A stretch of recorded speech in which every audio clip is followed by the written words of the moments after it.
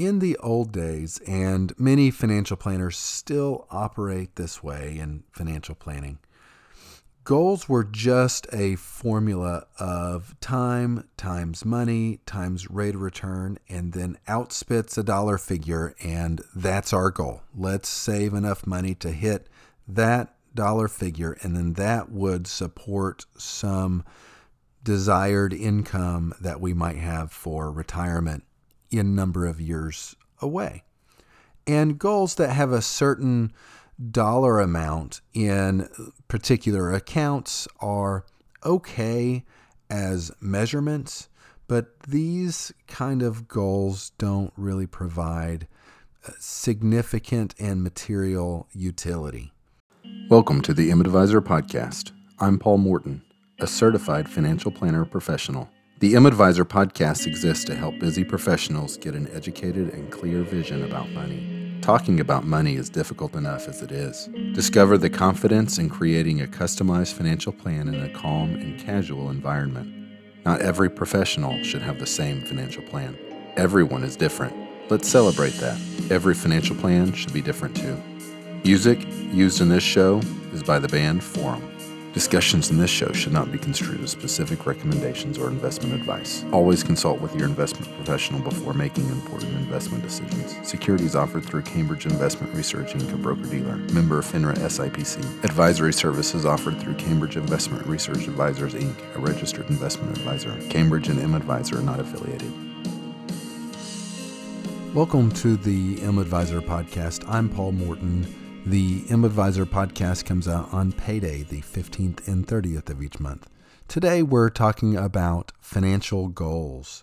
Financial goals are a great measurement when creating a financial plan, and it really creates a good sense of direction in your financial plan. A financial goal is essentially a desire to achieve a designated outcome, normally by a specific date or a specific age.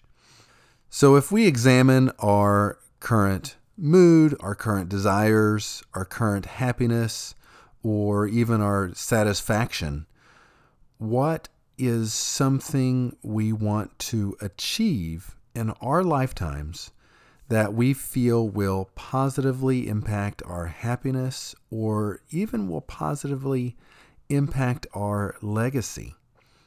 This achievement, whatever that may be, certainly could be a goal. A financial goal doesn't necessarily need to focus on money or an account size. It could be as simple as raising a family to be able to talk openly about their lives together. While it isn't a financial goal per se, it's a life goal or an ideal goal in which money is really associated. Openly talking about our lives includes openly talking about money, and money for so many people can be a difficult topic for discussion. When setting a financial goal, dollar amounts don't always apply, although they certainly can and do often. A financial goal isn't usually just created in a day. For so many clients, we are working together for months or even years before some of the goals are formulated. So deciding what you want out of your life, it isn't a topic that is easy or one necessarily to take lightly. And it's not usually a task that's done on your own. There's a certain level of communication that usually takes place long before a desired outcome is recognized, and then that goal would then be created. And when creating a financial goal, there are really two primary types of defined financial goals. Yet there are other types of goals. And these two types of defined financial goals are what I call a quality versus quantity goal. A quantity goal might be to save, let's say, $1,000 per month toward vacation expenses, and then go on 4 vacations per year on average. And this kind of goal is continuous.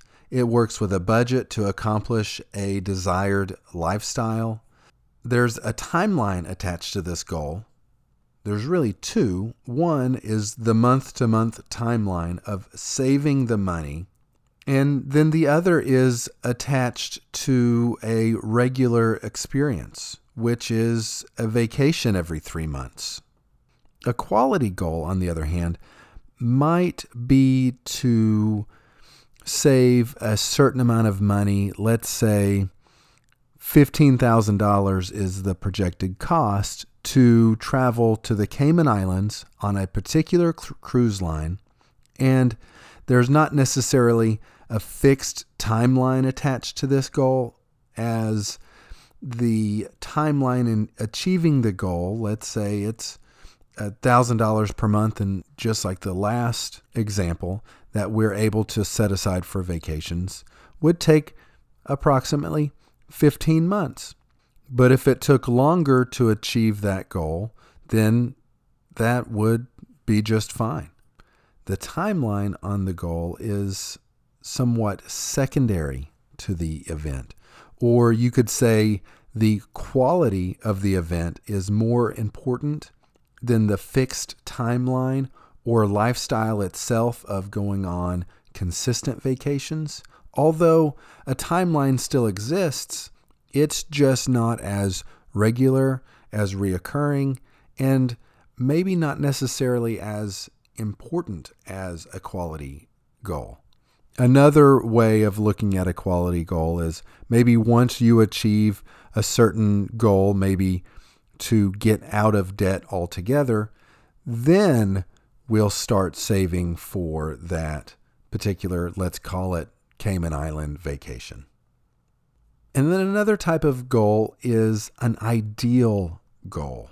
Now, this isn't necessarily a defined financial goal to direct savings per se, but an ideal goal is one that is more or less shaped by the entire direction of how you want to live your life. It's likely more attributable to a legacy goal or to a values goal. An example of an ideal goal might be related to spending time with family, or contributing or volunteering to work with charitable organizations, or even just creating a simple and easy transfer of inheritance to the next generation. In the old days, and many financial planners still operate this way in financial planning, goals were just a formula of time times money times rate of return, and then outspits a dollar figure, and that's our goal. Let's save enough money to hit that dollar figure, and then that would support some desired income that we might have for retirement in number of years away. And goals that have a certain dollar amount in particular accounts are okay as measurements, but these kind of goals don't really provide significant and material utility. Now, these goals can be a very helpful exercise, but really for someone nearing retirement. And it's not as useful for those with a longer time horizon in their working lives. There are just too many variables to time times money times rate of return. And some of these variables are inflation and cost of living, market returns, unexpected occurrences, and changes in laws that affect taxes, both income taxes and estate planning taxes. And this kind of goal setting, it's not completely erroneous or invaluable, but it's just not ultra valuable to maybe someone in their 30s or 40s. It can help begin conversations about hypothetical savings, such as you need to save $2,000 per month for 20 years, and if we get around 7% rate of return, then we could reasonably expect to have about $1 million in the account. And so that's really good information to have on hand, but it's really just a thought experiment, and there's nothing really set into motion other than, if you save $2,000 a month in 20 years, you may have about $1 million if the markets return what you want them to return. So having an account balance visualization goal, saying I want $1 million in the account and that's my goal, is okay. But once that goal is achieved, your life really probably isn't going to be any better off than it was before, as money for money itself isn't really a worthy goal for many individuals. So it's important to frame money in the right way. And again, for most of us, money is really just a tool, not necessarily an objective. Money helps us improve our lives. It allows us to purchase things that hopefully add value to our lives, as well as purchase experiences that will in turn result in positive memories. So I personally really like it when our financial goals use this kind of framing. The dollar amount in the accounts isn't the motivator of the goal. The experience, the event, or the life stage, such as retirement, that is the motivator to the goal. It is why. Why do you want to do this in life? Not what amount of money do you want to accumulate? And speaking of retirement is by far the most popular financial goal, but retirement is such a vague word. So when setting a retirement goal, an age or date is a good timeline to have, but with the understanding that it's not necessarily set in stone. It can certainly be changed. There are events such as health events that could force us to retire early, or we might choose to work longer for a myriad of reasons. And when setting a retirement goal, you should consider what retirement means to you.